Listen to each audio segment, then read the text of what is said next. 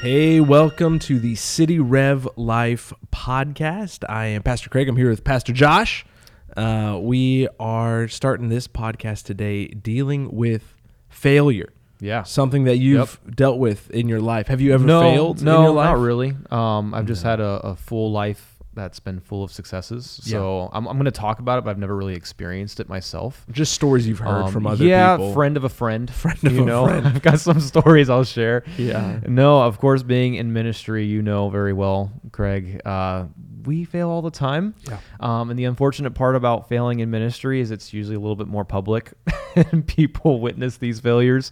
So I have had a life riddled with failures. Yeah. There's I'm sure you've experienced this, where someone comes to you very emotional, wants you to pray for them. You do so, but in the midst of the prayer, you use the wrong name. Pray for whoever. I don't know who you're going to end up praying for. That's really awkward. Yeah, that's pretty bad. Yeah, there's the sermons, of course, that fall flat. You preach your heart out in a sermon and you walk off the stage and people are asking questions that like literally the sermon was about. Yeah. So they have more questions than answers once you walk off the stage. Or they tell you, hey, that was pretty good for you. That's my favorite. Yeah, that's a good response. You did a pretty job for you. That was pretty good. I hope you felt good about that sermon, because I have no idea what you said up there. Very confusing. And then unfortunately I have some baptism stories, a few. I can only share one real fast. It was a winter day because I remember it being cold. We had some pretty rough waves, and we went out to the beach to baptize people. And this is back when I was at Calvary Chapel, great church. They would do beach baptisms, which was just really neat, really beautiful. But there was probably somewhere between 100 and 200 people getting baptized. So there was a lot happening that day. I was with a friend baptizing people, and we had a lady come to us.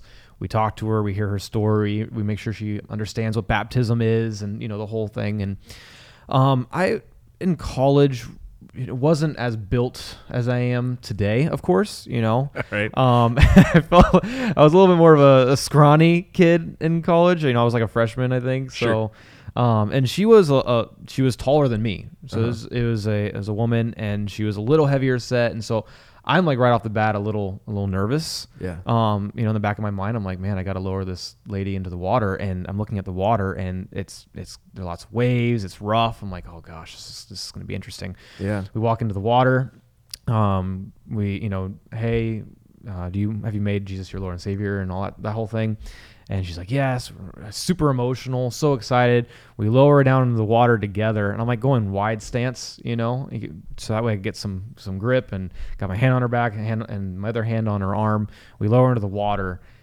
Once she goes into the water, I lose her. Oh, no. She's gone. I don't even know where she is anymore. A wave had come at the exact moment we lowered her in the water and took her away. Oh, no. So, I feel like it was my fault. I blame myself.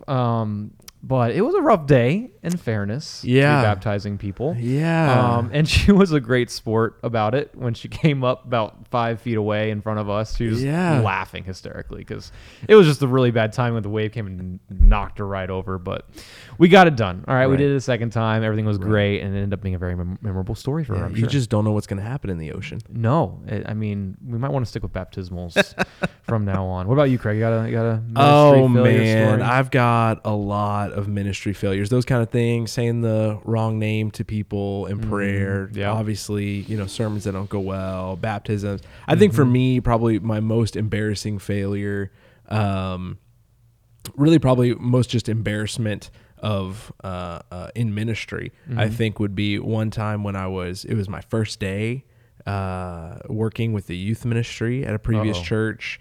My first week, it was like my first Sunday night, and we wanted to play a big dodgeball game after after our Bible study. And I wasn't equipped for a dodgeball game at that moment. The things I was wearing was Bible study clothes, not dodgeball clothes. And as we took off to run to go get the dodgeballs in the middle, I just remember hearing a rip down the back Oh, of my Lord. pants and just Oh, no. thinking, this is a terrible time, terrible situation. So I just left. I just walked out. I just left. You didn't finish the match? Didn't finish the match. Didn't finish the Did you day. just, like- Didn't lock up the church. I don't know. We were lucky we didn't get robbed. Did you backpedal? Like after And I just getting the ball backpedaled out and walked out to my car and left. the new guy just Um, disappears. That's huh? it. That's how I dealt. That's how I dealt Oh with my my gosh. failure and my shame. But let's talk about failure from a sense of, man, what does the Bible tell us? What does God Yeah. teach us about failure? We know that failure is something that we all deal with from time Yep. to time. Sometimes in small ways, but sometimes in big ways too. Mm-hmm. And honestly, failure can be devastating at Yeah. times. Yep. So what did you kind of learn, and what do you think? What are your thoughts when it comes to why and how we deal with failure, especially as Christians? Yeah, there's a lot on this topic in the scriptures, even down to when Jesus was here on earth with us and his apostles. You see his apostles constantly failing and how Jesus lovingly walked them through that failure. There's a lot there in the Bible, but I just kind of summed it up on 3 different points that we see throughout scripture. The first one is that God allows failure. Secondly, that God brings failure. And thirdly, that God redeems failure. Okay. The first one, God allows failure. You know, this is kind of self-explanatory, kind of obvious. We kind of know that, but sometimes it's a little harder to come to terms with it because we don't like failing. We don't want to walk through failure. It's not fun. It's not pleasant, but God allows it. Down to like the little things like our skill sets or our talents. We're called to work on them and work hard at them and to exercise them. And that Gladwell puts it like, hey, it takes around 10,000 hours just to master a skill. God created us that way. So the intent is that we would fail a lot along the way, that we'd have to work through a lot of these things. And we live in what I often call a microwave culture. I think that's become a term that's used often in our culture today. Microwave in the sense that we want what we want and we want it now. Yeah. Right? We don't want to wait. We don't want to work for it. And we refuse to believe that things like financial success and job satisfaction and healthy relationships, we can't just have them.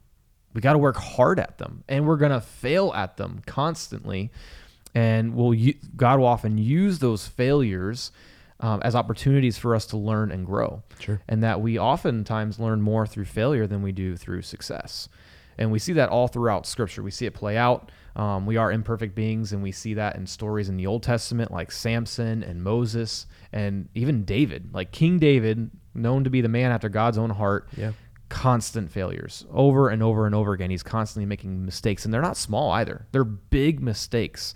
But God calls him a man after his own heart primarily because of the repentant heart that he had.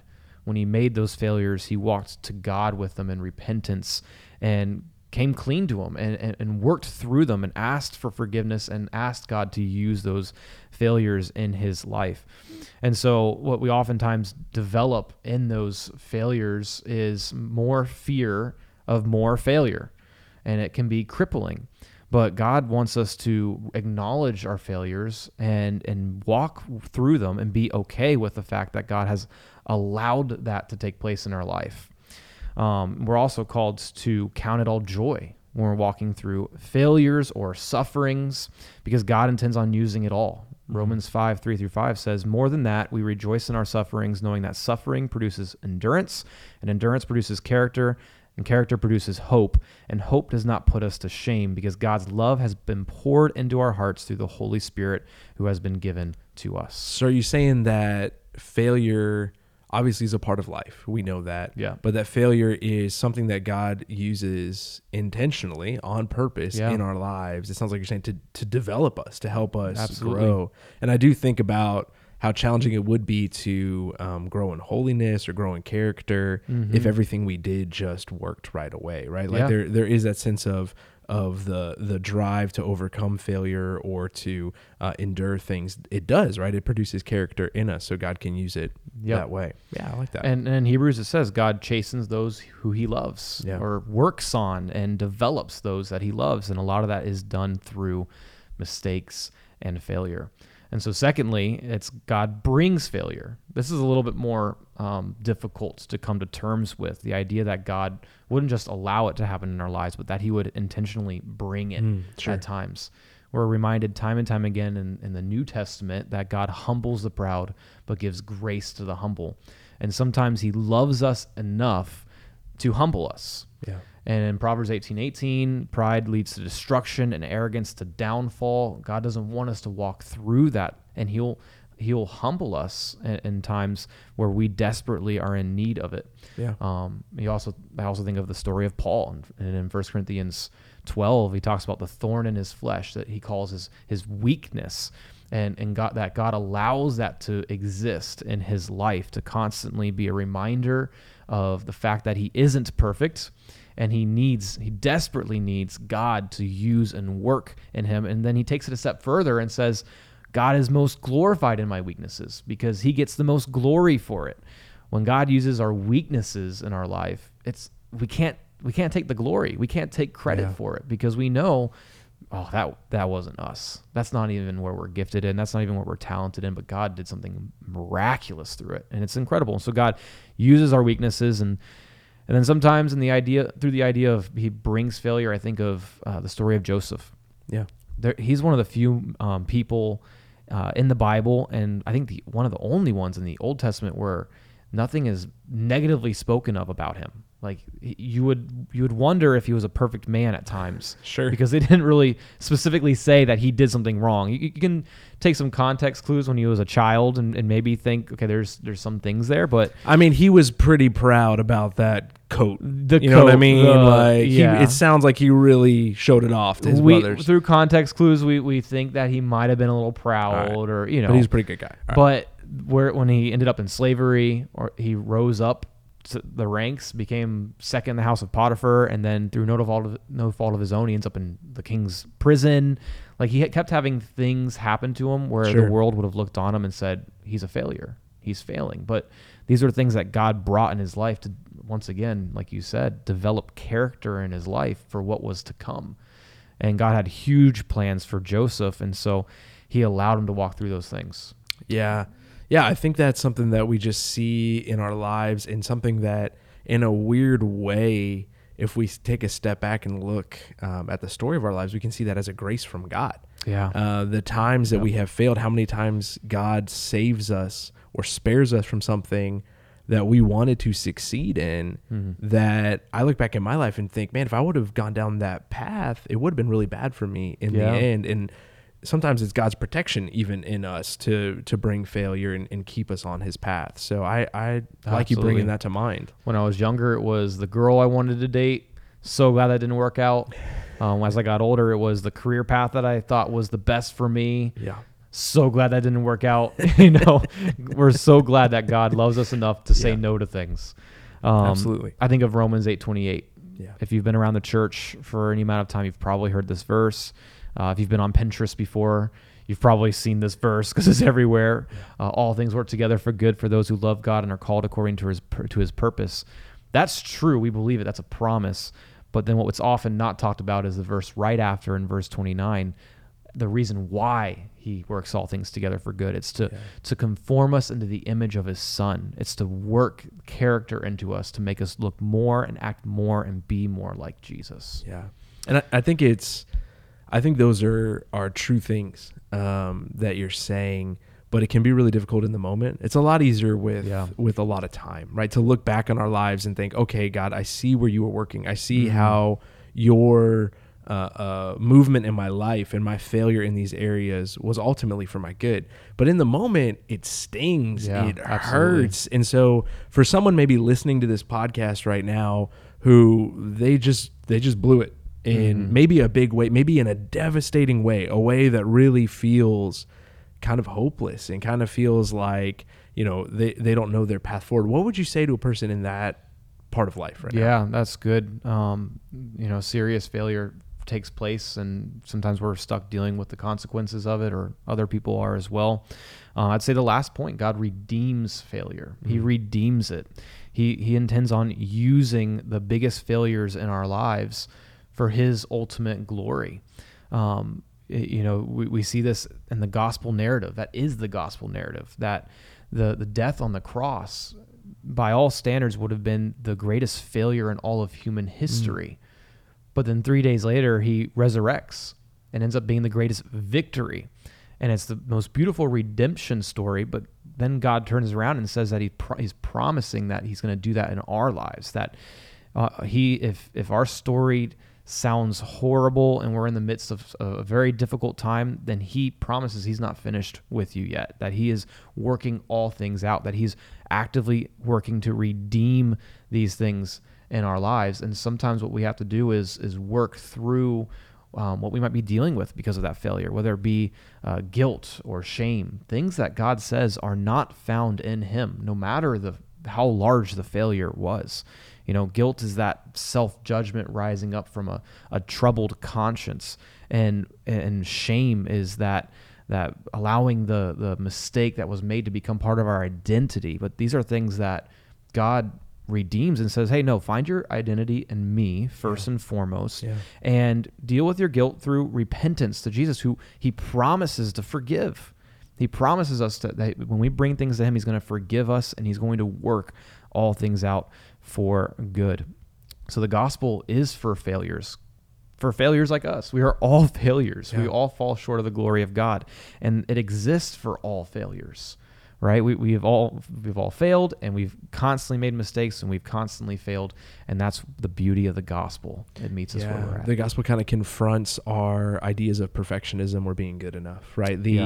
The entrance into God's kingdom is a state of humility and recognizing our moral failure before God, right? And so that can, I guess, take some of the sting out and bring some more maybe perspective to us of our other failures to think, okay, if God can redeem this, right? If God can take these broken vessels, right? And God can make something whole again and bring us into his kingdom, then, God can redeem, the other failures in my life. Yeah, absolutely. Well. And it is a difficult season to walk through oftentimes. And you see that in scripture, that it's okay to mourn.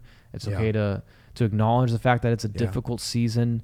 And that's why God promises us that he sends a comforter, right? The Holy Spirit's a comforter for us, that his yoke is easy, his burden is light. Just fix your eyes on Jesus is what he constantly calls us to do, especially when we're going through those really difficult times. So when you've gone through some of those tough times in your life, what are some things that really helped you get through it and move through it? Do you have any advice for if someone's in that spot right now? Yeah, just a few thoughts. I think we could do a whole podcast on this, but how to succeed in failure, but just a few thoughts that were huge for me when I felt down or felt like I had made mistakes or preached that bad sermon, Sure. Lost a lady at sea. Yeah. Lost a woman you're baptizing. Fail around people who will pick you up. Okay. Fail around people who pick you up. This idea kind of goes before the failure and after and during, the idea that we want to make sure we're surrounding ourselves with people that love the Lord and will love you even in the hardest times. And that's just speaking to the importance of the church and church community and the body of Christ. You got to remember that failing isn't final, and you want to surround yourself with people that will remind you of that and remind you of Scripture as you're walking through that. Secondly, fail knowing it doesn't define you. Don't let it be a source of shame. Let it be reminded that God, he's the one that gives you your identity, and that he has blessed you not just with weaknesses, but with strengths and talents, and given you supernatural spiritual giftings. He wants to use you in a mighty and a powerful way through all of who he's made you to be, to remind yourself that God has given you your identity. Don't try to take your identity from him and place it on yourself. And lastly, fail knowing God intends on using you. Once again, he intends on using you, your failures, your weaknesses. Move forward in light of that truth. Push forward in light of that, and fix your eyes on Jesus, even when you lack faith and even when you're in the midst of a season of failure. Yeah, well, I appreciate those words and those thoughts, Pastor Josh. I think if you're out there and you're really in a moment of failure and you feel like, where do I go from here?